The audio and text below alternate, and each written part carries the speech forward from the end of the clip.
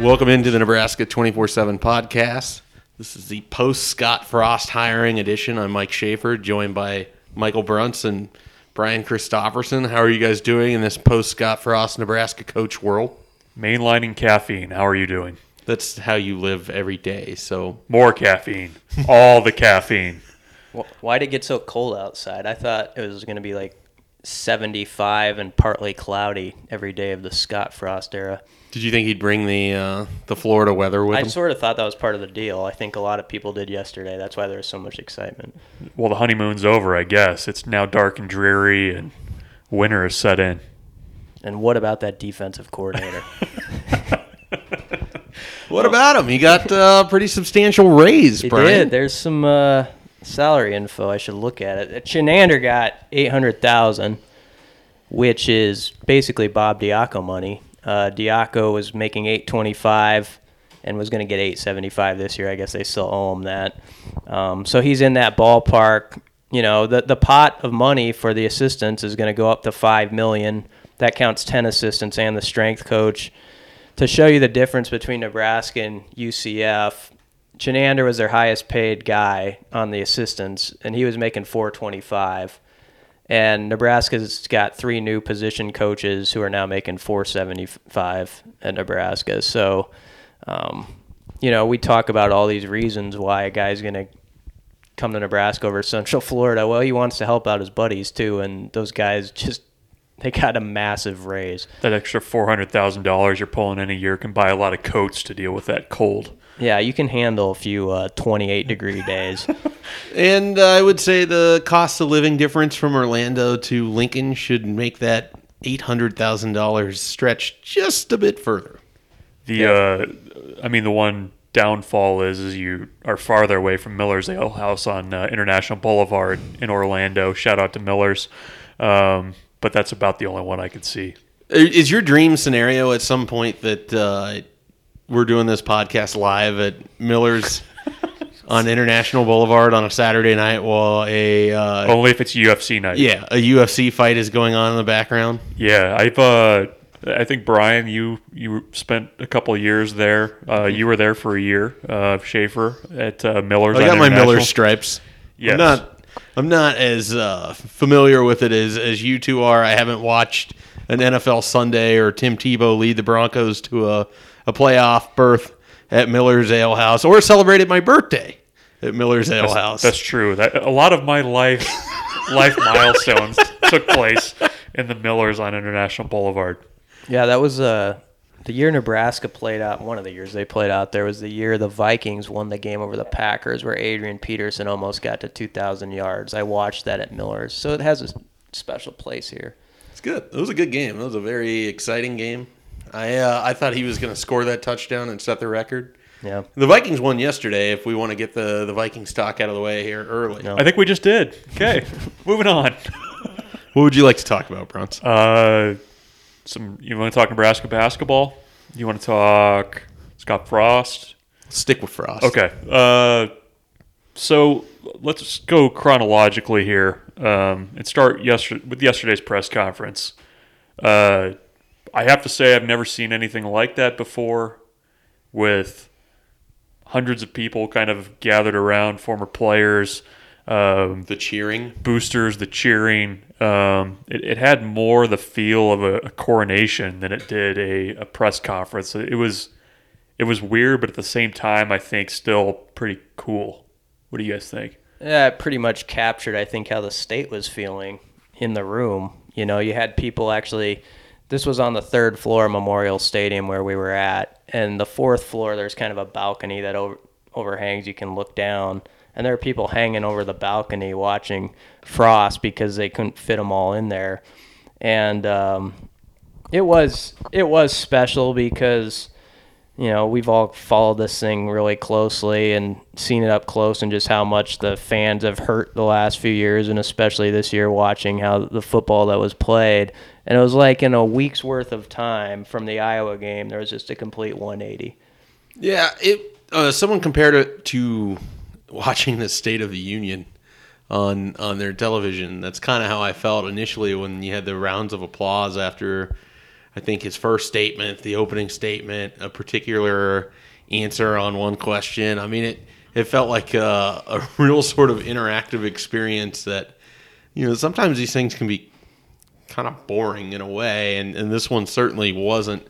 I want to pose this to you guys early so we know definitively where we stand. Am I wrong in assuming that Scott Frost has a little bit of a dry sense of humor that we can look forward to here, or am I just getting on board with the fake laughs that medias are known for? I think as somebody who is droll themselves, I think Scott Frost is a fairly droll guy. Not like Tom Osborne dry, but like pretty close. Like I think I don't think he's going to be, Mike Riley with the media by any means, but I think you're going to have to be on your toes a little bit to watch out for that zinger every once in a while, because it's coming out. It's kind of like that left hook that you don't see coming in the middle of a fight. Do you think the university will sponsor that at some point? Fontenelle Hybrid Zinger of the Week? That was your Midwest Chiropractic Zinger of the Week. They're very banned hot dogs. Zinger of the Week. Yeah, it was interesting just kind of, listening to him talk, and it was funny. I mean, he goes through this whole media thing. There's a photo op with him out on the football field, and there's probably about 25 cameras standing around in front of the tunnel, and he comes out and standing there with a football helmet in his hand, and he's holding it, takes photos for about 30 seconds, and then just kind of does like, all right, I think we're done here, and kind of like turns around and walks inside. Like it's, I don't know, like just I think that's going to be the way that he's going to approach a lot of things in terms of kind of turning things around here. He wouldn't even put the helmet on. No. Somebody asked, and that was quickly stiff-armed. He's going to very quickly knock down the hype. The own hype that he's creating by his name, he's going to knock away as quickly as he can. And it was interesting because I'm sure, he was just emotionally spent yesterday, but he got up on stage and everything that everybody saw in front of the camera, like he was on. He was ready for that. And then when he got away from the cameras, you could tell he had used the last energy he had for that sort of thing. And when we were talking to him on the side, he was different, and not in a bad way or anything. He was a little more testy with us, and he quickly let us know don't mess with his family, which I got to say something real quick about that. I think that's been overblown. I think like one TV person called his mom. Yeah. And some people are acting like people are staked out of his house all the time. This is not happening. And so people need to kind of get over that. But I agree with his sentiment, and it's about him and what he can do here. Kind of that discussion about expectations I thought was interesting, because you heard him say multiple times, like, look, we're going to lose games here. Kind of, knocking down expectations a little bit. Everybody knows that, but do they? I feel like people will say that, but the reaction after a loss would suggest perhaps that's not the case.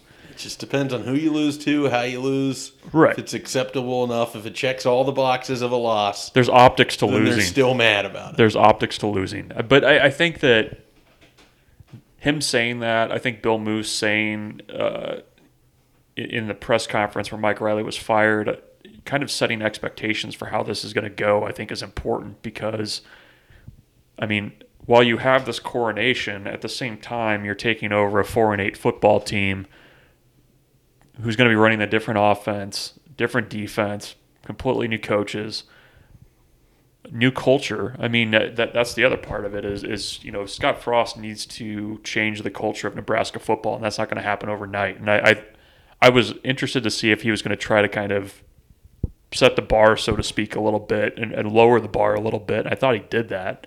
Or at least explicitly did that in the midst of all the fawning and emotion and ticker tape yesterday. Yeah, he didn't talk as much. He didn't really talk about championships. That was implied kind of, but it was more about unity. It was all stressing that unity word, and that was a smart play by him. We talked about it before we even knew for sure who was going to get hired. This person had to come in and just be candid about, we're starting down here. Nebraska football is hanging out with Minnesota and Purdue right now, if you got to be honest about that. And what was interesting though also was, I was looking over in the second row, and there's Gerald Foster and Stoltenberg, and they're leaned in, like captivated by every word. And it was just so different than 3 years ago. And this part wasn't Mike Riley's fault, but you just felt like guys are like, I guess that's the coach, I guess this is who we're playing for. This time, there was a vibe, even with those current guys who were up there, like, yeah, the guys were just immediately enthused. And then you see DeMornay Pearson-El, who's not going to be here, was saying, I wish I had another year. And Tommy Armstrong joking that he would pay to have another year in Nebraska. It should be easy to get guys' attention because those guys watch the game Saturday, most of them. They watch what we watch, and they're like, it looks fun. Yeah. It's interesting, too. I mean, you kind of look at, offensive style. I think that point is the biggest one where after Nebraska really just kind of struggled this year in a lot of ways on that side of the ball, that game against Memphis, at least, offensively, was a pretty good introduction to kind of what they're capable of doing. I mean, will they be able to? I don't know, but I don't think that there's going to be the same issue of buy-in and those kinds of initial issues that Mike Riley and his staff ran into. Part of that, I mean, is they were coming off a 9-win season. I think kind of complicated things, but it seems to me like you said, I mean, to a man almost, people were pretty excited about what's going on. Well, and he didn't make it sound like it's going to be Disneyland either. I mean, basically said there's changes coming and guys are going to have to work. And I think he emphasized the word work a half dozen times throughout the 40 minutes or whatever that the thing went for. And I think that's important because it's going to be a lot of work. And we talk about the culture. He's going to set it from the top down. And everything I understand about Scott Frost is that he likes working. Like he likes being involved in tinkering and working on things. And if he's the one setting that, and everyone else, I mean, his assistant coaches, the strength coaches, the team captains, the players, you got a guy that's working all the time. And not that the previous staff didn't work, but just the way that he's setting it and he views it and his demand of you and his demand of where things are. I mean, I don't think you're going to have coaches going around him to do anything. It's going to start with him, and I think he kind of made that pretty clear. And the work is going to start with him, and it's going to be passed out, and everybody's going to be a part of it, and everybody's going to get a share of what happens. When he took over at UCF, I know the one big thing that they really had to do as a staff was, I mean, they had discipline issues. They had a lot of issues with guys getting in trouble, grade issues, compliance stuff. They kind of had to chop through the weeds, so to speak, a little bit to really get that place to where they could turn it around coming from an 0-12 team. I mean, I think that there's not going to be as much heavy lifting with getting things back at Nebraska, but I think that, you're going to have to make sure that you've got buy-in from guys, because that's really what I think sabotages coaching changes a lot of time is, you get 10 guys in the locker room who are kind of pulling their own way and or not bought in or whatever.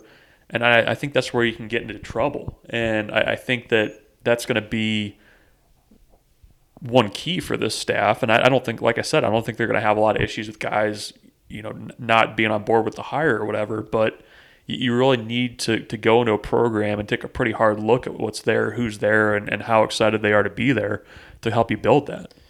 I thought even just some of the small stuff that people haven't been talking about, like he met with the team, he told them, go home for Christmas.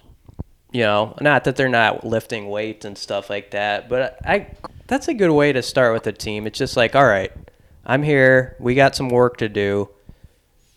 Do your thing, refresh your battery, and then you come back, and whoever wants to be a part of this and roll, we're going to roll, and it's going to go fast.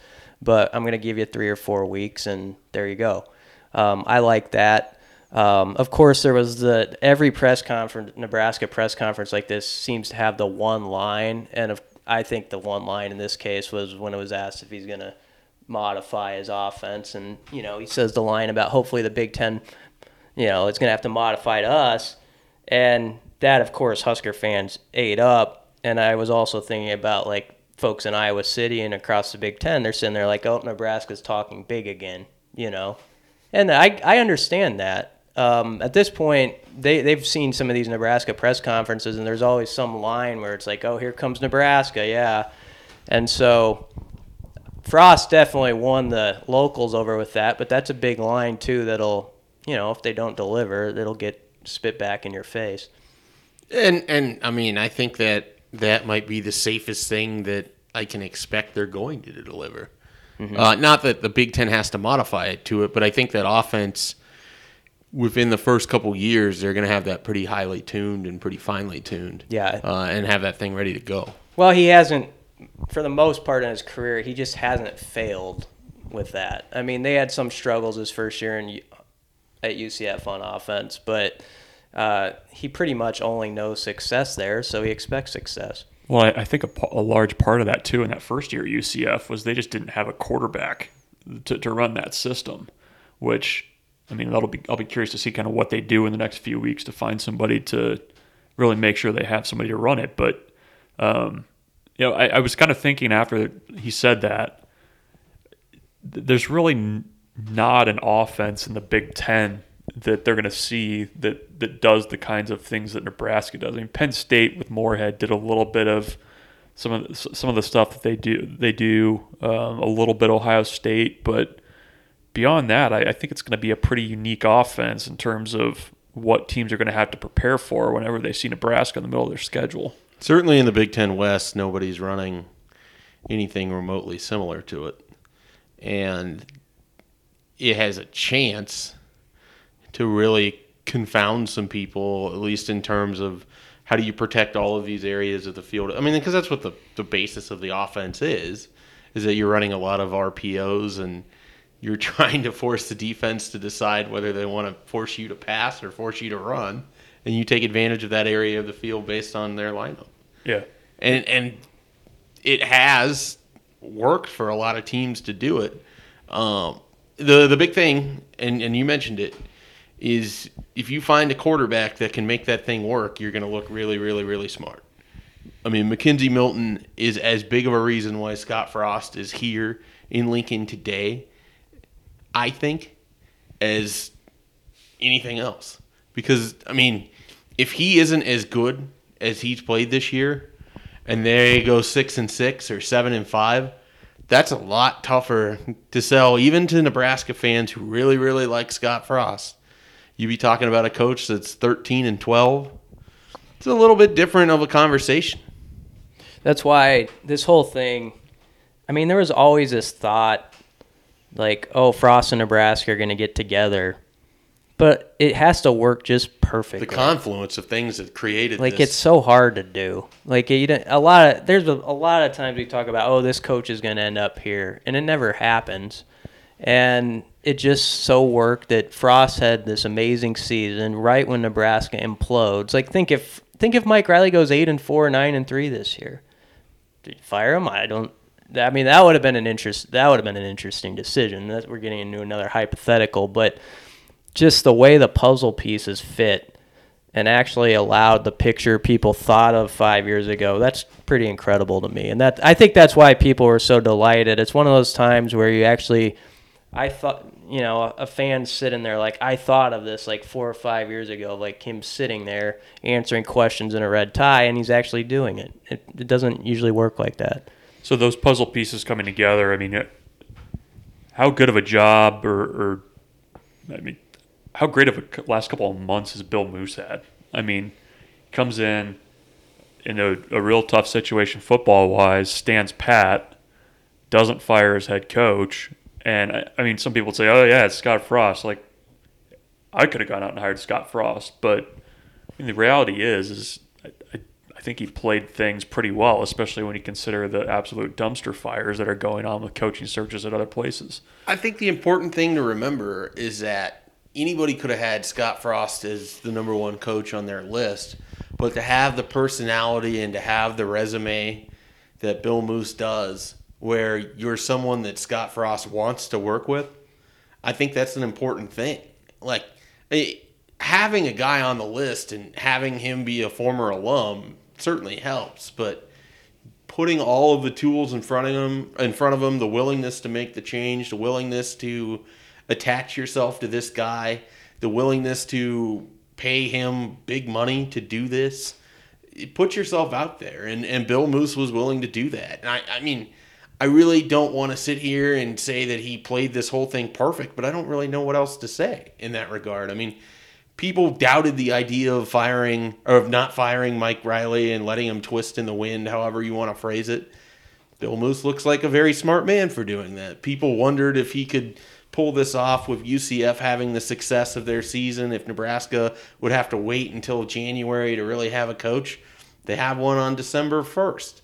I mean, the amount of, or December 2nd, I mean, the amount of ways that he played this whole thing, and you look at Tennessee, and you look at Florida, you look at Herm Edwards and Arizona State, I mean, this could have been another disaster very easily. And credit to Nebraska's administration for hiring Bill Moos in the first place, and a lot of credit to Bill Moos for putting together the plan. And I can't imagine in my wildest dreams that when he was being interviewed, Bill Moos didn't lay out exactly how he saw this thing going. Because it's obvious to me that he saw this as the final point of that whole process, and he saw it through yesterday. Yeah, anyone who says Moos didn't matter in this, and there are some of them I've heard, didn't listen to Frost yesterday. Because Frost didn't want this job 3 years ago. I'm not saying if they had went really hard at him, you know, that's a whole different matter if it's actually in front of you. But I don't think he felt it with the previous athletic director nor the chancellor. And, you know, you got to give some credit to Moos and Hank Bounds and Ronnie Green on this, that it all fell into place. So guys look at that. They look at that power structure, and they're like, do I want to be associated with this guy as the boss? Because we can look at a place like Tennessee or some place where they're struggling to find a good leader, and you just do not want to be a part of that. It's like any company. Like, you don't want to go somewhere where the guy with the glass office doesn't have a clue what he's doing, because you know eventually it's going to unravel for you too. Yeah, and it was kind of interesting watching Bill Moos yesterday because, you know, he's up front, obviously very happy with the way things played out. Off to the side, he was going to talk to anybody. Like, he was really kind of eating yesterday. He was excited to meet some of these I mean, I watched a Nebraska official try very hard to get Moos on time to this radio interview he had to do, and Moos wanted no part of it because there was hands to shake and there was people to talk to, and it was just like, stop here, stop here, stop here, stop here. I mean, it was funny. Like, this guy wants to be with the people. You could tell he was very proud yesterday of how things went. Yeah, and especially I think it came up with Florida and Tennessee and kind of the struggles that they've had too. And he didn't necessarily take a shot at them, but he was A little bit. he was kind of, you know, pointing out how differently things had gone at Nebraska versus you know, Florida having to go to basically their third option. Tennessee still coachless. So I don't know. It's, you know, for as many doubts as people kind of had, and I always think, like, you know, how many people really know that much about athletic directors. I think that was a pretty good hire that Nebraska made, and a guy that, you know, really kind of has his stuff together. I mean, obviously you never really know until you see how a coach pans out, because, you know, great hires look great that first press conference, and then they can change. But in terms of just kind of playing what was a very complex coaching carousel season, I think Nebraska, you know, came out pretty well. Also, it's you know, understanding the coach you're going after and his personality. And yeah, there are some coaches who probably want to be fanned with love and told, we need you, we need you, we need you. And he gathered from Davison really quickly, Frost isn't that dude. He's not that guy who's going to want you in his ear all the time while he's trying to coach a football season. Set up your meeting, make your case, he'll make a decision, chill out. And that's what he did. And sometimes that's speaking less helps you more, and that did in this case. Yeah, I think they did a nice job of using sort of Matt Davison as the go-between with the sort of almost daily being in Frost's ear, while Moos could kind of sit back and stay out of it to not seem overbearing. Yeah, it was a smart play. So we got coaching salaries today. We got official assistant announcements. I guess just continuing the Do chronological. we want to talk about the staff a little bit that we know that's here? I mean, we didn't run through some of that. We're basically looking at Mario Verduzco as the quarterback coach. These were all attached to positions, correct? I haven't had a chance to actually look at the email. They Bad are. on my Yep. part. Ryan Held, running backs coach. Joe, Mike, go on. so or Chinander, excuse me. I have to make sure I get that one down. Your defensive coordinator, Travis Fisher, defensive backs, Barrett Rude, Stafford, quickly going to be a 10th assistant. I was like, is that feedback? Oh, no, that's probably. Barrett Rude's going to be your 10th assistant when that rule changes in January. Jovan DeWitt, linebackers and special team, outside linebackers and special teams. Greg Austin, offensive line. Am I forgetting anybody? Is that it? I think you got him. Seven down. Rude's going to be an 8th. They need 2 more. Yeah. Wide receivers. Some combination of wide receivers, tight ends, and offensive coordinators still to be determined. What do you guys make of the staff? Were you surprised that everybody came along? I was. I mean, I definitely was. And then when Frost talked about it, it kind of made sense as to why they wanted to do this. I mean, one, they're getting paid more. That's obvious. You're at a place with more resources, and it's, in a way, it's a promotion for a lot of these guys. I mean, you don't have a lot of Power 5 experience, really any, of that group of assistant coaches there. So for them, it's a call up to the big league. So it makes sense as to why people chose to go along with it. I'll be curious what happens with the offensive coordinator.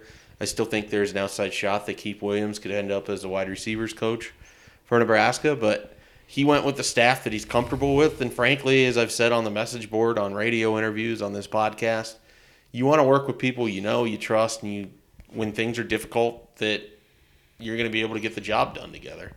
The other part of this, if you're an assistant coach thinking about, do I want to stay in Orlando or move on, there's about 10 to 12 coaches, I'd say, in college football who are like in that top tier where you're like, okay, this is the elite level. I want to be attached to them. And I'm not saying Scott Frost is there. He's not yet. He has a lot to prove. But they're probably looking at it as he could be. Maybe he is that guy. Maybe he's one of those 10 to 12 guys, and I am along, in the passenger seat for this ride. That's great for those guys' career. Not just what they can do at Nebraska potentially, but if you believe in a head coach, that's going to help you get promoted. It'll be a coordinator somewhere, or get a head coaching job of your own at some point. That's how I would think a lot of those guys look at it. Well, I think they probably look at a 7-year deal for a head coach and think that there's going to be at least some patience there. I mean, those guys are on multi-year contracts, but with the way things can kind of change, I mean, when you see that kind of dedication to a coach for 7 years, $35 million, I mean, that really kind of gets your attention a little bit. And these guys have been together at various points. I mean, you've got some guys that were with Frost at Oregon, a lot of Northern Iowa ties there as well. I mean, guys that came from UCF who had been at with the Eagles with Greg Austin. I mean, there's a lot of connections in there where, like you said, these guys trust one another. They've gone through having to build from 0-12 to where they were this past year. So it always gives me a little bit of pause when you see a staff where you don't have a lot of Power 5 experience, because you always kind of wonder, okay, well, are these guys going to be able to recruit at a high enough level to make that jump? And I think that's something that we still will find out and need to see. But when you talk about guys like Ryan Held, who has junior college connections and has been very active already with junior college offers, I mean, that's something that the previous staff didn't have. They didn't have somebody with those connections. So, or they didn't utilize the connections that they probably had with that. One thing I thought of, maybe it's as simple as this. If Scott Frost sees Tom Osborne as a role model, what bigger example of coach continuity can you come up with other than Tom Osborne? I mean, the man had the same staff for large chunks of his career, very minimal turnover. I mean, that's a guy that fully believes in keeping people together and continuity of coaches. you could easily see where somebody like Scott Frost is talking to Tom Osborne and simply saying, I'm making this move. I want to bring these guys. What do you think? Or just looking at how Tom's career played out. Yeah. There's a lot of revisionist history with Tom's staff, too. They're all famous around here, but, guys like the late Dan Young and George Darlington, they're good coaches that Tom trusted. I don't know if everybody else would have went their way, looking for them to come to their school, but one guy believes in you and sees how you fit in his puzzle, and it works out. The other little interesting detail that came out today is these guys are technically part-time. This is just a technicality, but they're part-time assistants at Nebraska this month because they want to coach in that bowl game, which is an interesting sidebar here. UCF playing Auburn in the Peach Bowl on New Year's Day, which is a really entertaining matchup. And at first I was really down on the idea of Frost doing that, but I think I don't know. I'm not just saying this because they're doing it now, but as I looked at the dates, it kind of works because the dead period starts the 18th of December, goes through early January. There is a window where it can work. Am I wrong in thinking it's not? And Nebraska is going to get free advertising for 3.5 hours during that game. It's interesting. I'm kind of with you where I think timing wise, I don't have a huge problem with it. I mean, you'd obviously like to see those guys at least planning and doing things like that in Lincoln, but I kind of wonder what UCF's players are thinking because Yeah. you basically you win this title, everybody leaves Except the players. that night. The players are still there, and the coaching staff says, hey, we're going to come back part-time and coach you in this bowl game. In the biggest game of your lives. Yeah, on one hand, I can see, one final ride, let's do this. At the same time, I can also see where players would be like, no, we're good. Yeah. You made your decision, stay up Man, there. if they elect a player coach themselves, they'd be the single greatest bowl game in the history of bowl games. It's just Sean Beckton and Troy Walters. That's the entire Player staff. coaches. Yeah. I'd be more interested. Varsity Blues. I'd say it's basically Varsity Blues. Everything ties back to Varsity Blues. Yeah. So I don't know. I'll be curious to see the dynamic there and if Frost goes back because it sure sounded like yesterday his role and everything was still kind of up in the air. Yeah, I am definitely the most outspoken against this, seemingly, of anybody. I don't think it makes sense for either side. I definitely understand why, if you're Scott Frost or these assistant coaches, that you would want the finality of finishing this thing out. But as you make a good point with those coaches, it's going to be awkward for the players. The whole thing is just it's not going to be particularly good. And then if you think about it, it's awkward for Troy Walters because it's like, oh, I'm interim coach. Oh, here's Scott Frost. Yeah. Okay, Coach Frost, you take over. Here's the whistle. Just let me know what I need to be doing over here. Whose resume does that win-loss go on? See, that's a good question too. Is Frost? He's 18-7 right now. Does that count toward his, or is it Troy Walters getting his first markup? That's very fair. I always wonder things like that. Yeah. For me, the bigger point of the two is that you agree to a 7-year, $35 million deal at Nebraska. Your focus needs to be on Nebraska. It just needs to be. You don't get this victory lap. That's why you agreed to a $5 million job. That's why your assistants are making near double their salary. You agree to this because your focus is now whatever you can do, however you can do it, is making Nebraska better. And you're not making Nebraska better with this game. And the idea that this is going to be a 3-hour infomercial about Nebraska is irrelevant to me because what recruits are watching the Peach Bowl? This isn't the playoff game. This game doesn't matter to anyone outside of the fan bases of UCF or Auburn. Recruits aren't going to be watching on pins and needles about the result of this game. It's just going to be if it's on and there's not another game that's better, maybe they're going to be watching it. And so because of that, I don't all of the arguments for it, I don't understand any of it. But again, I mean, I fully acknowledge I'm by far the most outspoken that thinks that this is sort of ridiculous, and I understand that I'll probably die on that hill, but I'm okay with that. I wonder if it's a simple numbers game, though. Usually in these cases, a guy takes like 3-4 guys with him. He's taking 8 guys. Right. There's just nobody left behind to coach this team. I mean, I think it's probably as simple as that. I mean, there have been situations where occasionally you get the next coach in there, and he just takes over, but that's really rare too. Yeah, because most of the time the coach doesn't want that either. Yeah. So I have to think that's a big part of it. Basically, there's Troy Walters and a couple grad assistants left, and there was probably a conversation with Danny White and Frost, like, look, if you're taking everybody, you're probably going to have to coach this game for us, you know. I got to think that might just be part of it. Well, the funny part is in 2002, before that Independence Bowl, when Nebraska cleared out their defensive staff, Frost came in for like 3 weeks and Coach Fabian Washington the defensive backs against Eli Manning. But I'm just imagining these scenarios. So where Frost is technically 0-1 as a coach at Nebraska.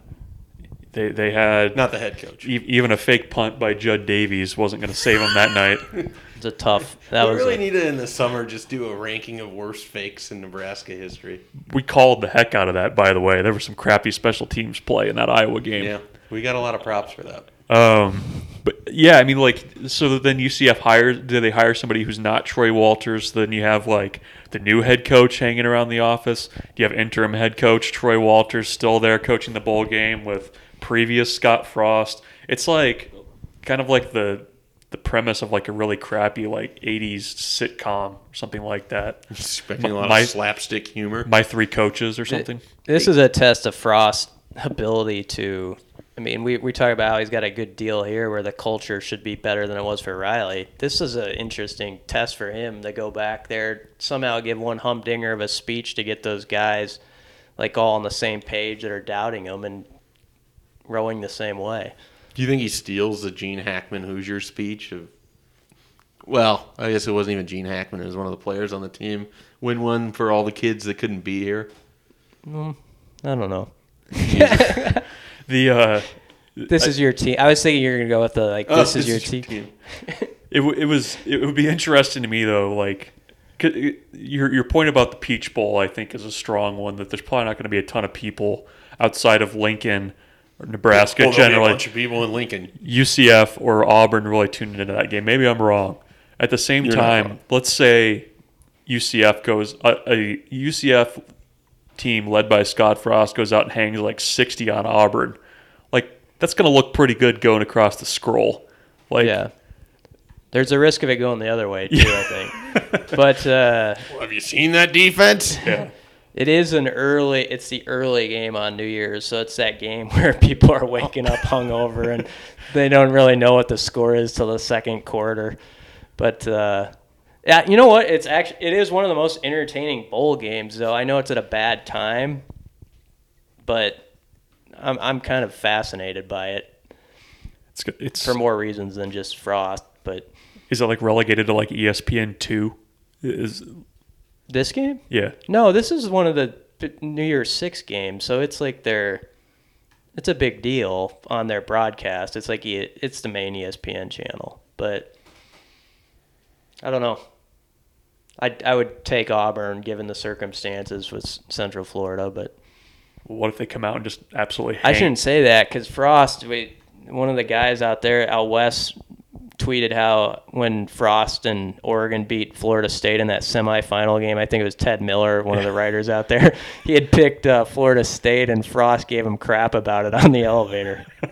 I'm sure he's not listening to I think that's probably – I think that's, like we said, you got to watch out for the zinger. There's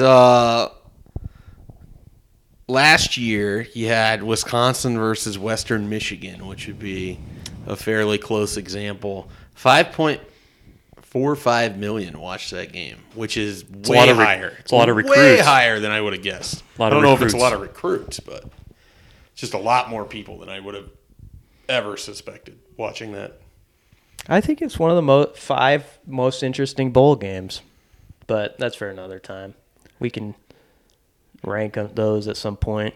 Should we segue to recruiting? Speaking of recruits, and we could segue to recruiting. Do you have a segue?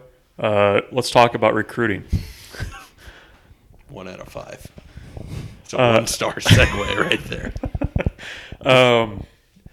Mike, would you like to update us on what the last 36 hours have been like on the recruiting trail for Nebraska? Very busy. They've got upwards of more than 20 offers since taking over Saturday night. They had 6 offers that went out Saturday night, which I thought was particularly impressive and showed the sort of forward thinking that Scott Frost has. It also, again, tells me that this was not any sort of late impromptu back and forth decision. They had a plan. They executed that plan. The first offer that went out was to a 4-star quarterback, Adrian Martinez, who Nebraska has a fair chance of getting. He's committed to Tennessee, who doesn't have a coach at this point.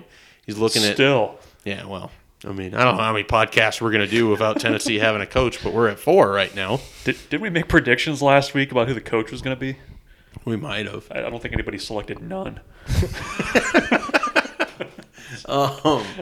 And so they real smart offer with Adrian Martinez, and then they hammered the running back spot, which I think is going to be real interesting as to who they can get there, because if you look at what Nebraska doesn't have on this roster right now, it's somebody that's a home run hitter that really kills teams in those run-pass options kind of plays.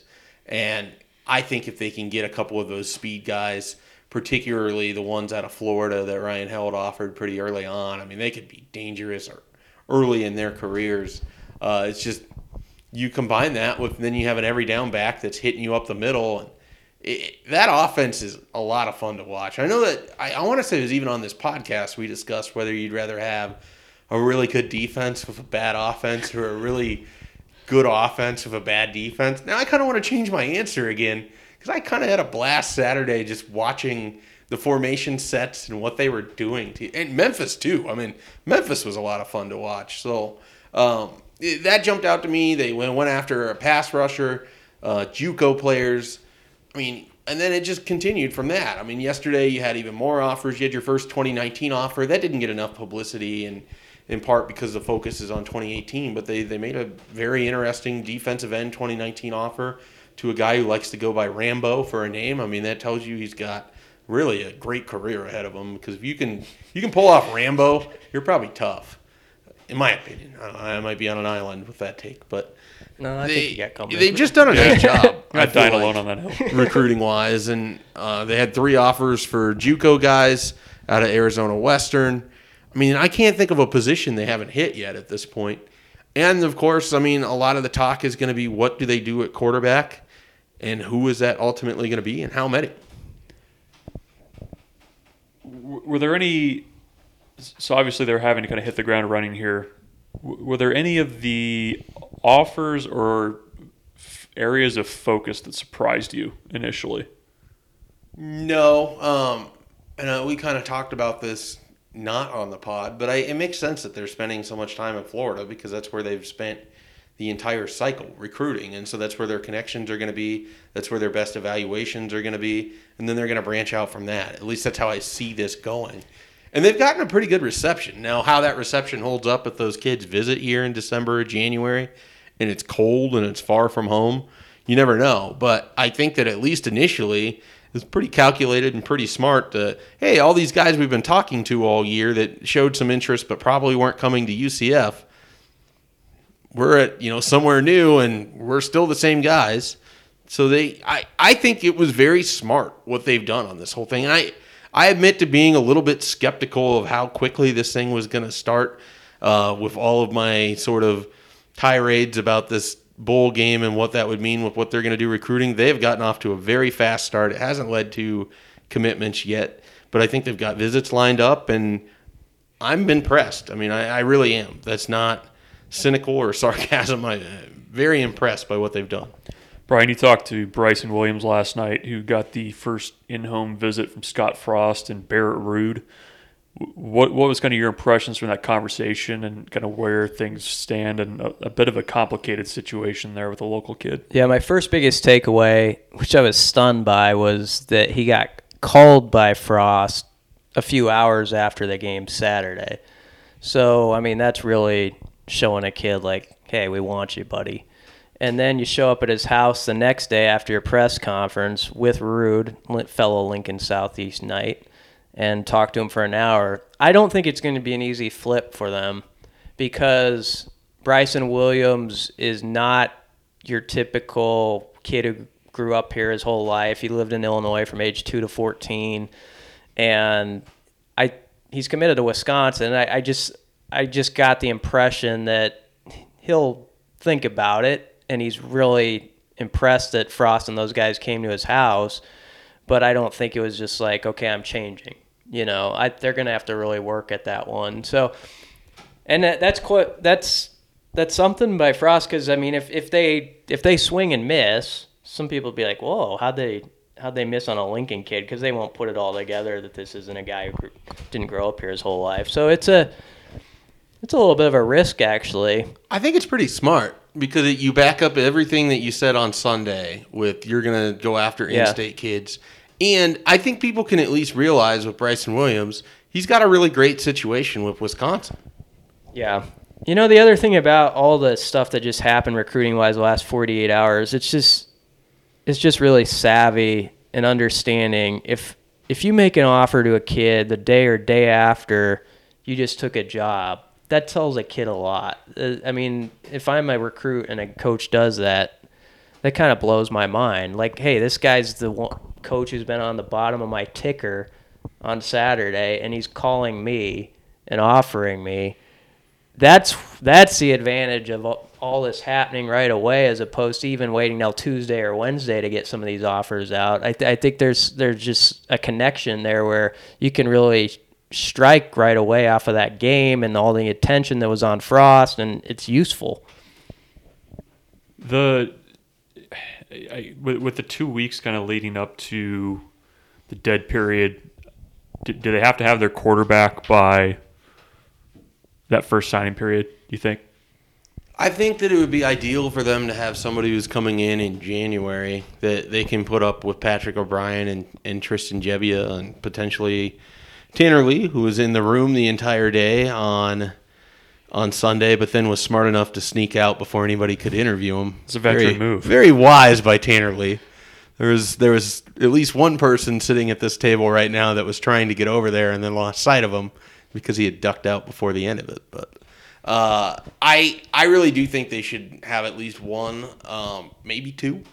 I think two might be harder to pull off because if you get one kid that's committing and rolling, it's going to be kind of hard to get another quarterback who wants to do the same thing.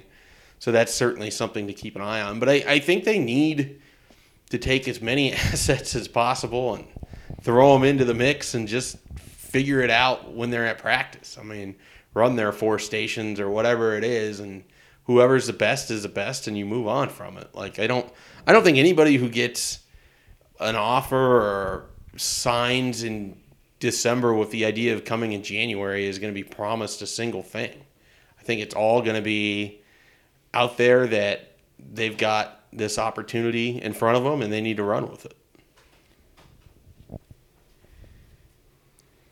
Brunt says no thoughts. I mean, I just left him utterly speechless. I'm kind of speechless myself. It was amazing what you just said. Yeah. Good to know. It's almost as amazing as the Vikings defense. Very good defense. They shut down the Atlanta Falcons. Sorry. You got to like smack us on the head. We kind of no, you're fine. Drift into our my favorite part of yesterday was game casting the Vikings Falcons game. Us like sort of being loud about what we were doing and then looking over at a very annoyed Brunt. Yeah, just shaking his head at us like a parent kind of in the driver's seat. We're in the back seat of the car. You wanted to pull over. Yeah, that's kind of where I was. Okay, so, I mean, you guys have seen the offers that have gone out. You know who they're relatively interested in. Do you have any early predictions for who could be the first person to say yes to the Scott Frost Nebraska era? Actually, there's one thing we haven't touched. Let's hold on this real quickly. Have you seen any sort of reactions out of commits that have you alarmed, concerned, anything like that with the guys that are already in the class? Not really. I mean, Joshua Moore's been pretty quiet. He's not talking to anybody. Right. I have that on pretty good authority from the other people in the 24/7 network. So, I think that that's something that to monitor. I mean, Cameron Jurgens is getting attention, but I from LSU, but I find it hard to believe that he's going to end up anywhere but Nebraska. I mean, I just when you have a class of 9 guys, I and believe they're down to 8 now. yeah, sorry, I think that there's not a lot of room to really change there. So I don't know. Like, I don't know what would really surprise me. Like, I don't know that there's a lot of guys that I would say are definitely looking to move off their there are a lot of people that lost predictions. their position coach in this transition. I know that's been a concern. And then obviously Cameron Brown is somebody that the longer this goes without a wide receiver coach, the harder it's going to be to keep him in the fold with Ohio State potentially lurking in the shadows. So he's someone to kind of keep an eye on as well. But I think, you hit on it. Largely, I think there's been excitement from people, certainly from Tate Wildeman, who very excited about this defense and Scott Frost in general. He told me that he doesn't have a visit set up yet, but he's working on trying to figure out when he wants to be able to get out there. And I think Nebraska's going to retain Wildeman. I mean, other than Wildeman and Brown, I don't know who else would be the biggest concern. I know May Pugh's a little upset about John Perella. And, there's guys waiting to get their phone calls. But for the most part, I do think they'll be able to hang on to the majority of those guys. He's such an it coach right now. I just can't see where if you're 18 years old, you're like, oh, I don't want to. Your curiosity would get the best of you. You just want to be like, I want to see what this is all about. I mean, what's the big deal here? I want to see it up close. I do wonder about a couple of the guys who left, if they could wander back, but it seems like that could be a difficult challenge. It just depends on how Nebraska approaches it. I mean, they might not have an interest. Yeah. Right, and frankly, if they've got most of the guys that have left that you'd have interest in bringing back or have the best shot at bringing back are defensive backs, which is something they definitely need. But I haven't seen anything to suggest that Travis Fisher is going to worry about Chase Williams or Mario Goodrich or even Brendan Radley-Hiles. Well, you got to go after the guys that you've built connections with, and in a lot of ways, that's just being smart. It's like, I haven't spent enough time with this particular person. It's going to be too difficult now to make it all up when others have. I got to go with what I've been chasing. A lot of this, when you're on a short time crunch, is figuring out best ways to not waste time. Yep. I mean, to maximize what you have. And I think in all 3 of those instances, you're better off writing them off somewhere else than you are chasing the wind. Yeah, we've seen that before, where a coach spends 5-6 hours one day or whatever it takes to get somewhere, and when you look back at it, I've sometimes shook my head like, that wasn't worth it. All right, well, hopefully people don't feel like they've spent 5 or 6 hours wasting their time. Bruns has a final thought. Is it? I like that. Yeah, that was a good segue. I was trying to. That was at least a 3-star segue. No, That was. You're trying to get us out? Is that what you're No, doing? was like a low I wanted 4. to show you how it was done instead of this. Now Schaefer's going to talk about recruiting. That was a low 4-star at least. Is it prediction time? Yes. Tennessee's coach? Who will be Tennessee's coach when we get together for the next podcast? Assuming that it's the normal Wednesday and or Thursday, who will be leading the Vols at that point? Or will they have one? Serious answer here. Now, I'm not going to say Ben McAdoo. He is available. There's an amazing tweet about how Ben McAdoo, when he starts with the Giants, looks like a normal father, and then Ben McAdoo, at the end of his Giants regime, looks like the divorced dad who's dating a 27-year-old. Named Jennifer. Yeah. Terrific tweet. So, Nonetheless. Sorry, that was I had people needed to know that existed. yeah, no, that was good. Jeff Fisher still out there. My prediction last week, I believe. Sounds like that's probably not going to come to fruition. I'm going I to. thought Jeff Fisher was my prediction last week. Was it? I can't remember. I remember thinking that was a pretty good prediction. Yeah. Because then we talked about you guys gave his me crap dog. that he couldn't go 7-9. That's right. What do you got? I'm going to say they're going to get down to T. Martin, and that's going to be the guy. It's not a bad pick. Have they tried for Guy Morris? I don't. Chad Morris? Chad Morris, I'm sorry. Who's Guy Morris? Former He was a Baylor coach. Yeah, he was a Baylor coach. They might have to try for Guy Morris. That's bad. I believe Guy Morris passed. Is that I'm true? sorry. Stats department will work on that. So if not Guy My bad. Morris, then who are you saying? Yeah, look up Guy Morris. We don't want that on our heads. Chad Morris. That's who I was thinking of. Chad Morris, SMU head They coach? might have to go after Guy Morris. Wikipedia says that Guy Morris is, in fact, the coach at Lexington Christian Academy. So Yeah, he's still up there. He's out there. He's probably like number 6 on the list right now. Yep. He had a terrible go of it at Baylor. I'll say How long was he at Baylor? 2003 to 2007, and he was always a Big 12 teleconference all-star, I have to say, back in the day. In what sense?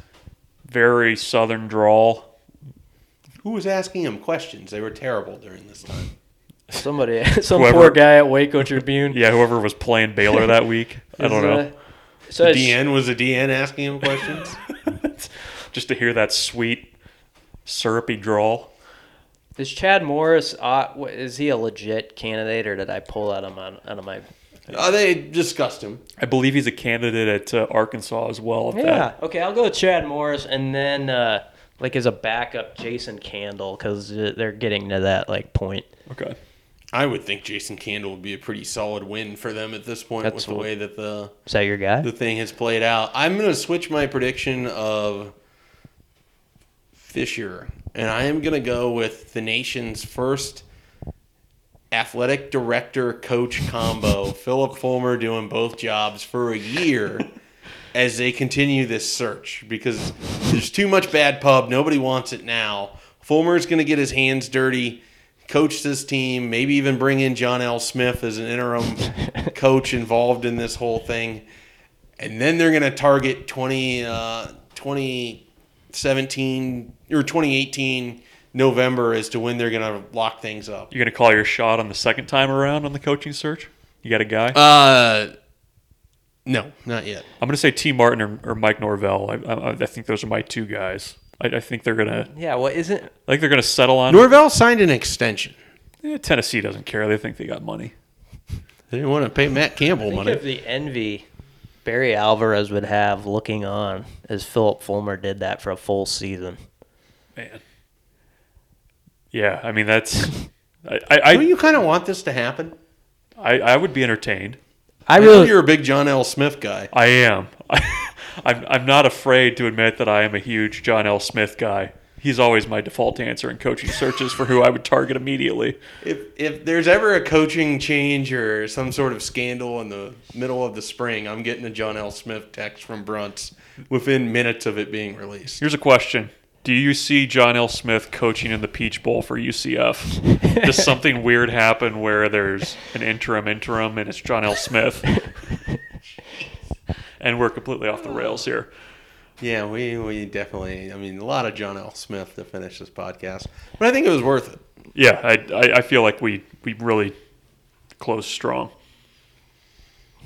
All right, well, when we come back to you here in a few days, perhaps Nebraska has a new commitment. Perhaps they have made double the amount of offers of what they're already at this point. Perhaps some of us will have gotten sleep by this next podcast. But if not, we look forward to bringing you the same great stuff that we have for the last 48 hours plus at nebraska.247sports.com, where this month, well, I shouldn't say this month, right now, this minute, you can go there and get yourself 2 months for the price of one. A lot of people have been signing up. Great opportunity to get in on all of the information going through at nebraska.247sports.com.